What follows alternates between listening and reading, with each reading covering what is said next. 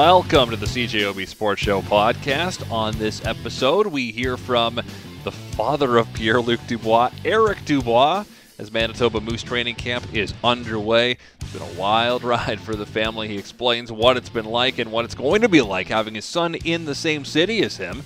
Also, we head to Edmonton to find out what's going on with the football team there. They don't have a head coach anymore. What gives? Morley Scott from 630 CHED will fill us in on the podcast. Pierre-Luc Dubois. It's been a very popular topic over the last 48 hours, as expected, whenever a big name trade happens. But it's not very common that the player traded to your market happens to have his father working in the organization. We know Dave Lowry and Adam Lowry are both here. Adam was here first, but Eric Dubois has been with the Manitoba Moose, working with their defenseman for a while now. And guess what? He calls Winnipeg his permanent home. And so we got the chance to talk to him today because today is the first day of Manitoba Moose training camp. And as you could expect, a lot of media here in Winnipeg wanted to get Eric's thoughts on all that has transpired. So let's share them with you now. Eric Dubois on the very busy weekend that was had by the Dubois family. Yeah, way too much. The only time I could get some quiet time was every time I got on the ice. So. But, me and my wife were really excited about having our son back in town. I was trying to remember last time he stayed at home. It was probably when he was 14, something like that. So we haven't got him that close for a long, long time. So, it's nice to see. I'm sure Mommy was just as excited as I was. So it was fun. He also detailed the chats he had with his son as the rumors heated up last week. Oh, well, he called me pretty much every hour to talk about where he might end up, if I heard anything in Winnipeg. So, I mean, he waked me up twice at night, and the third time he called me, I just muted the sound because I got to sleep at one point. So it was kind of crazy to anticipate to see where he could be traded to, and it got especially excited for us to see that the Jets were involved in that race. But at the same time, we're kind of nervous, how would that transpire, as far as being traded to an organization that I work for. So there was some different feeling Friday and Saturday, but at the end of the day, Saturday especially, when everything was done, we got excited. We got a chance to see him quick Saturday night. So it was fun. He was also asked about witnessing the fallout in Columbus and, of course, that infamous bad shift. Well, I think my son mentioned the right thing yesterday. He probably played 250 games so far in the NHL, and I don't know how many shifts, but maybe 6,000 shifts. I don't think my shift have been like the last one. And if you watch the game, I thought he had two good shifts early on in that first period where he created two scoring chances. So I'd rather remember what he could do and what he did early on than his last shift. I think that's all you have to remember, that we don't know everything. We don't know everything that transpired on the bench that night, and even me, we haven't talked about it. So I think it's one good thing about it. He's coming here. He's happy to play here. He had a great conversation with Paul, and he's excited. It's a new chapter for him, and so whatever happened in the past, and you'll see early on with him, he forget pretty quick. He moves on quick for what things happened before. So I'd like to do the same thing. Whatever's in the past is in the past. What's it like now being in the same organization? Are there boundaries that have to be put up? Well, my boundaries is I work for the Moose first and foremost, and my job's to help develop the next generation of defensemen for the Jets. So that's my job. After that, I'm a dad, and if he needs to talk or needs to reach me, I'm there for him. But that's the boundaries. I'll be a dad first, and there's a great coaching staff with the Jets. and I'll let them do their job. So, as far as boundaries, I'm a dad. And so whatever he needs to talk to and reach, I'm here for him. But that's about it. We learned from Pierre-Luc over the weekend that they actually spent some time in the summer as a whole family here in Winnipeg. Well, as soon as our country got in quarantine, my daughter left Montreal right away and she came here. And a couple of days later, he was, wait a minute, I'm coming out also. So we had both kids for, probably 1st of April. We had the kids for 5 weeks, 5 straight weeks. And me and my wife we're lucky, like we don't remember last time we had the 2 kids together for at least 5 weeks. So yeah, we did spend a lot of time April till mid-May, just about, or the end of May. It was fun. He got to know the city a little bit. We'd go get some grocery or go to DeLuca's, like he mentioned, grab some food for the week so we didn't have, or we order some food. And I'm sorry, guys, but it's not mommy cooking; it's daddy's cooking. So,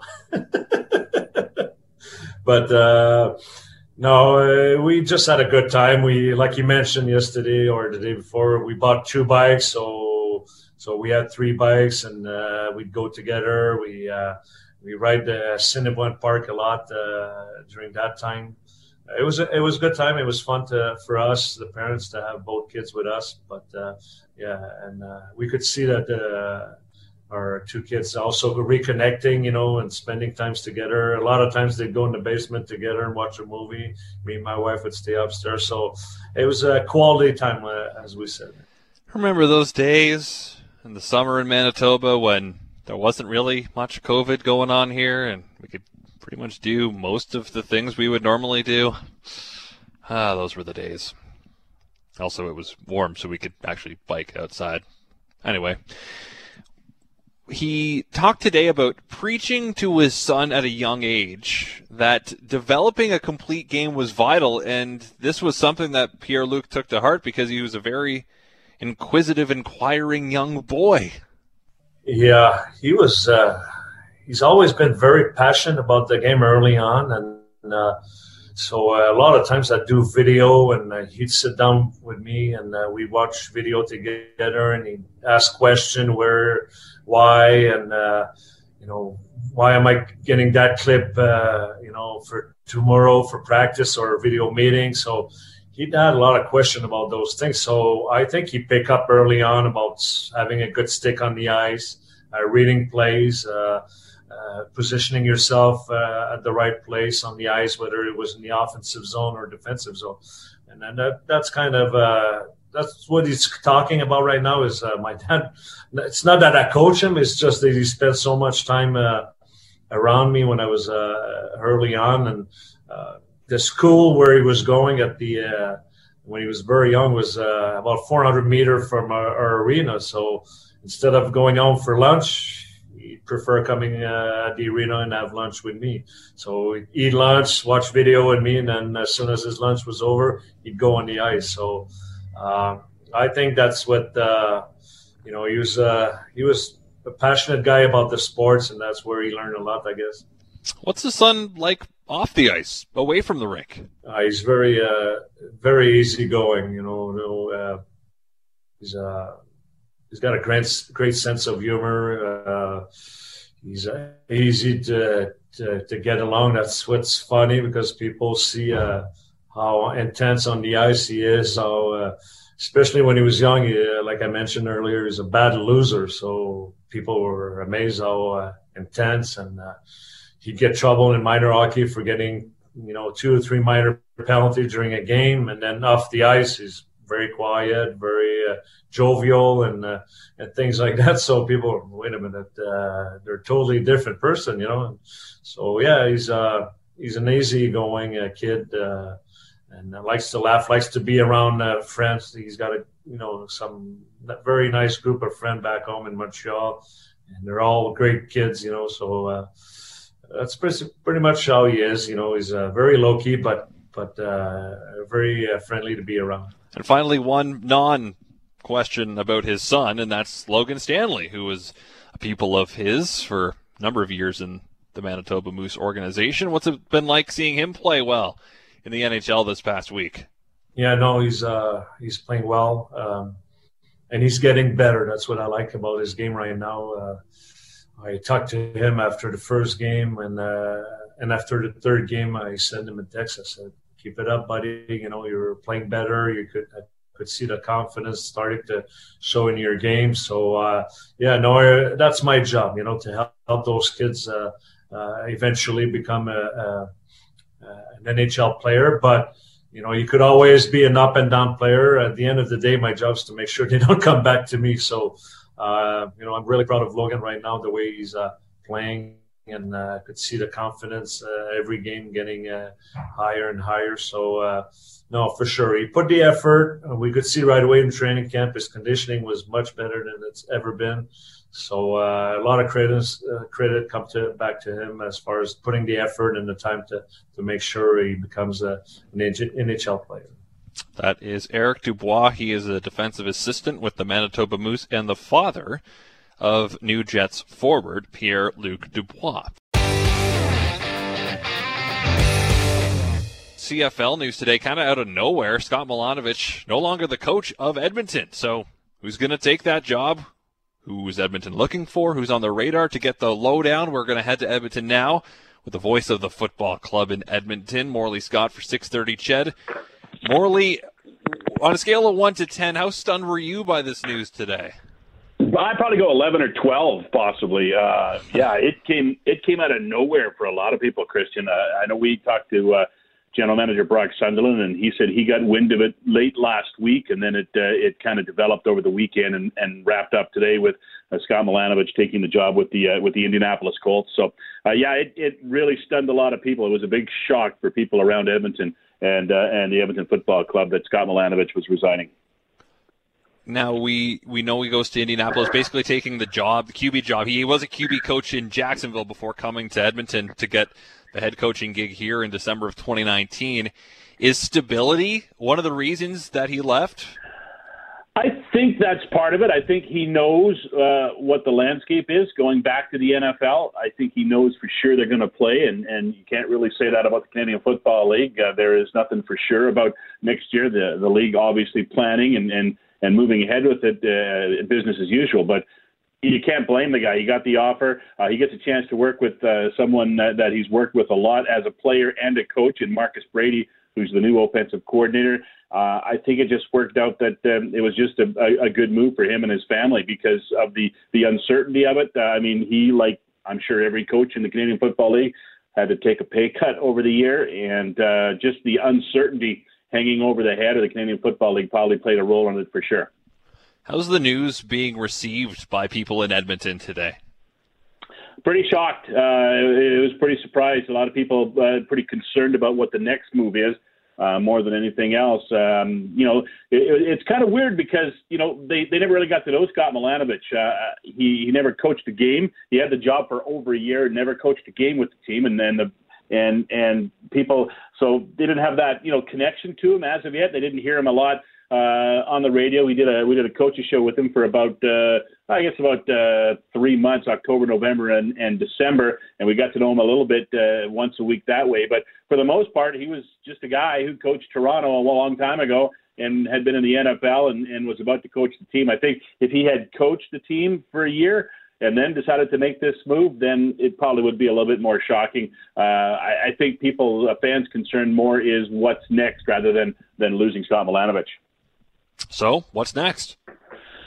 Good question.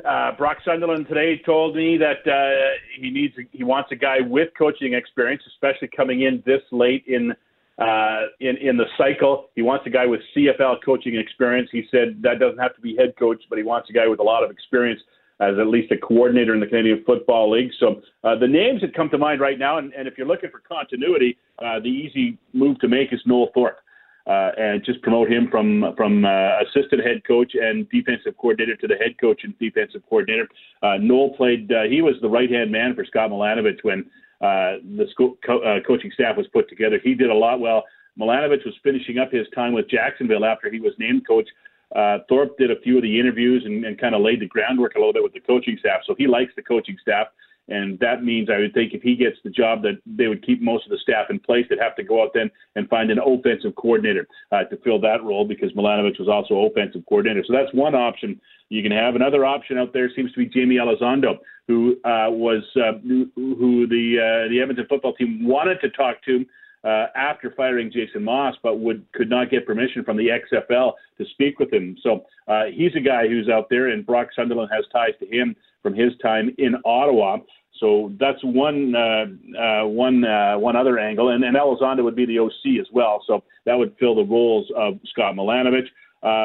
Some people have suggested Mark Killam again, who had interviewed for a few head coaching jobs. He's a special teams coordinator with the Calgary Stampeders, and a lot of people believe a bright rising star in the Canadian Football League. That would mean you'd have to shuffle the staff, because nowadays you got to have pretty much a head coach who's a coordinator as well, and he's a special teams coordinator. So what would that mean for AJ Gass moving forward? And then there's the one out there, Christian. I don't know if you saw the text or not, from Chris Jones. Oh, I saw it. But that surprised me more than anything else, I think, that he would take that approach. But Chris Jones put up the tweet that he was interested in the job. And that would really throw things into an upheaval, because I don't know if any of that staff would be working with Jones, or he would want them working with him, and where they'd have to go with the coaching staff. He would, of course, be defensive coordinator. And then what do you do with Noel Thorpe moving forward? So, yeah, there's those are the names that have been out there the most. I think least likely to me right now would be the Chris Jones scenario, but the other three scenarios make a lot of sense. The easy one, and the one just to keep the continuity going, I think, would be Noel Thorpe. That's probably where it lies right now. Noel Thorpe, maybe Jamie Elizondo. Yes, the Chris Jones tweet from earlier today. It's him with the Grey Cup that they won. I believe this is the photo from when they won it here in Winnipeg in 2015. At Edmonton football team, just tweeted right at them. Would love the opportunity, win another one. He forgot to put 2 in there, but would love the opportunity, win another one. Hashtag Grey Cup 2021. And that kind of sent CFL Twitter into a frenzy today. So that was pretty funny, I thought. I was shocked by that, because it's kind of out of character for Chris Jones. First off, to have a Twitter account and then to actually use it is a totally different thing. But I noticed, I went back and looked over the last probably 3 or 4 months, he has used it a little bit more. But yeah, it's kind of out of character, not just for Chris Jones, but for any coach in that situation to go out and publicly campaign for it on a venue like that using Twitter is it was surprising. I mean, I did a couple of double takes. I'm thinking, is that a fake account? And I did some investigating, and yeah, that's his account. There's no doubt he sent the tweet. There's no doubt about it. And Willie Jefferson among the many people that commented on it, just saying, come on down to Winnipeg. I'm looking for a D-line coach. So I don't know if he'd take that move. He's in the he's in the NFL right now. He's working as a defensive assistant with Cleveland. So I would assume he'd stay down there unless he got a head coaching gig. But it's just a funny thing to see. He pinned the tweet as well. So he knows what he's doing on Twitter, which is kind of fun. Yeah, indeed, for sure. I don't know. I don't think he'd take just a position coach's job. I would think, first and foremost, he'd want to be coaching GM, and that's not going to happen in Edmonton. So maybe just being head coach, will that be enough? I don't know. He's been away from the head coaching side of things now for a couple of years. Maybe he wants to get back into it and become a head coach again, and that's why he's expressing his interest. But man, oh man, that's sure. The day was interesting already, but that just made things even more interesting moving forward. All right, a couple other things with the football team before I let you go. We're still calling them the football team because they don't have a new name yet. Is there a timeline on that, or is it just before the season starts? Yes, they're targeting, from everything we know, the first couple of weeks of April, maybe late March, but I would guess more into the first couple of weeks of April to make their announcement. They always said going in, they released, or they took suggestions on names back in the fall from fans via Twitter and Facebook and email and all that stuff. And then they kind of put out a list of what the fans said was the top 10 favorite. And they're saying all along, the fans are helping, but they're not choosing the name. It's going to come down to the football club making the decision at the end. And they kind of said at the time that early in the new year, they'll put out a list of names that they think will be in the final category, and then kind of let the fans have their say on those names. So I think they're going to probably make a move maybe next month, and then make the final announcement and the final decision, or make the final decision and then the announcement sometime in early April, and they'll be ready to go as the Edmonton whatever they decide on for the 2021 season. I reckon they probably chose the name a long time ago, and they're kind of just waiting to roll it out. But before I let you go, Darrell Walker, was that something that kind of came out of the blue too, or is that something that was in the works for a while? I think it was in the works for a while. I know that they talked a year ago at free agency, but it just never got put together. So they let it lie for the year, and Walker ended up not signing with anyone, and that's why he was available now. It was a bit of a surprise too. Nice to see Walker decide that he wants to come back to Edmonton and play where he had so much success over the 4 years that he was here. Of course, also a member of the Grey Cup team in 2015 as well that won it in Winnipeg. So, it's a big, bold move, and that kind of ties in. We were talking a little bit about that today. Brock Sunderland has the ability to really surprise people and make good decisions and surprise people. I mean, he did it with Scott Milanovich. He did it with Trevor Harris. He did it with Darrell Walker. And I think a lot of people are saying, yeah, he's probably going to be able to salvage this coaching situation as well. And he said today he's got no timeline on it. He wants to get the right guy, not necessarily the right guy right now, but the right guy for the football team. So it may take more than the couple of weeks most people are projecting before free agency opens up. Because you want to have a coach in place, right? You don't want to be talking to prospective free agents and have them ask the question, well, who's your coach? And you want to have an answer for that, right? Yeah, and I saw that the domino effect is that Greg Ellington's probably not going to stay now. What's that? Sorry? Because they signed Walker, that means that Greg Ellington's probably gone? Yeah, I think that's the tea leaves. I don't know if there's enough money around. If he does stay, he'd have to take a pretty healthy pay cut, that's for sure. But that seems to be the general consensus. I mean, they have Ricky Collins Jr. under contract as well, and I think he proved last year or 2019 that he's capable of being a 1,000-yard guy. And I think if they have him and Darrell Walker, that would be their two choices. Plus, Tavon Smith just took leaps and bounds in his year in 2019 and is ready, I think, for more responsibility as well. So if Ellington returns, I think it would be at a pretty healthy pay cut. Fair enough. All right, Morley, appreciate your time tonight. Thanks for this. Stay safe, and hopefully we got some football to talk about in the months ahead. Looking forward to it, Christian. Thanks very much. Stay warm, man. Tune in to the CJOB Sports Show weeknights from 7 to 9 with me, Christian O'Mell, or you can download the podcast on iTunes. It's actually on iTunes now. Wow! If you got an Android, then I think you're out of luck, but Apple products, you're good. So listen to the podcast. Please subscribe. You can rate it. What's the worst that could happen?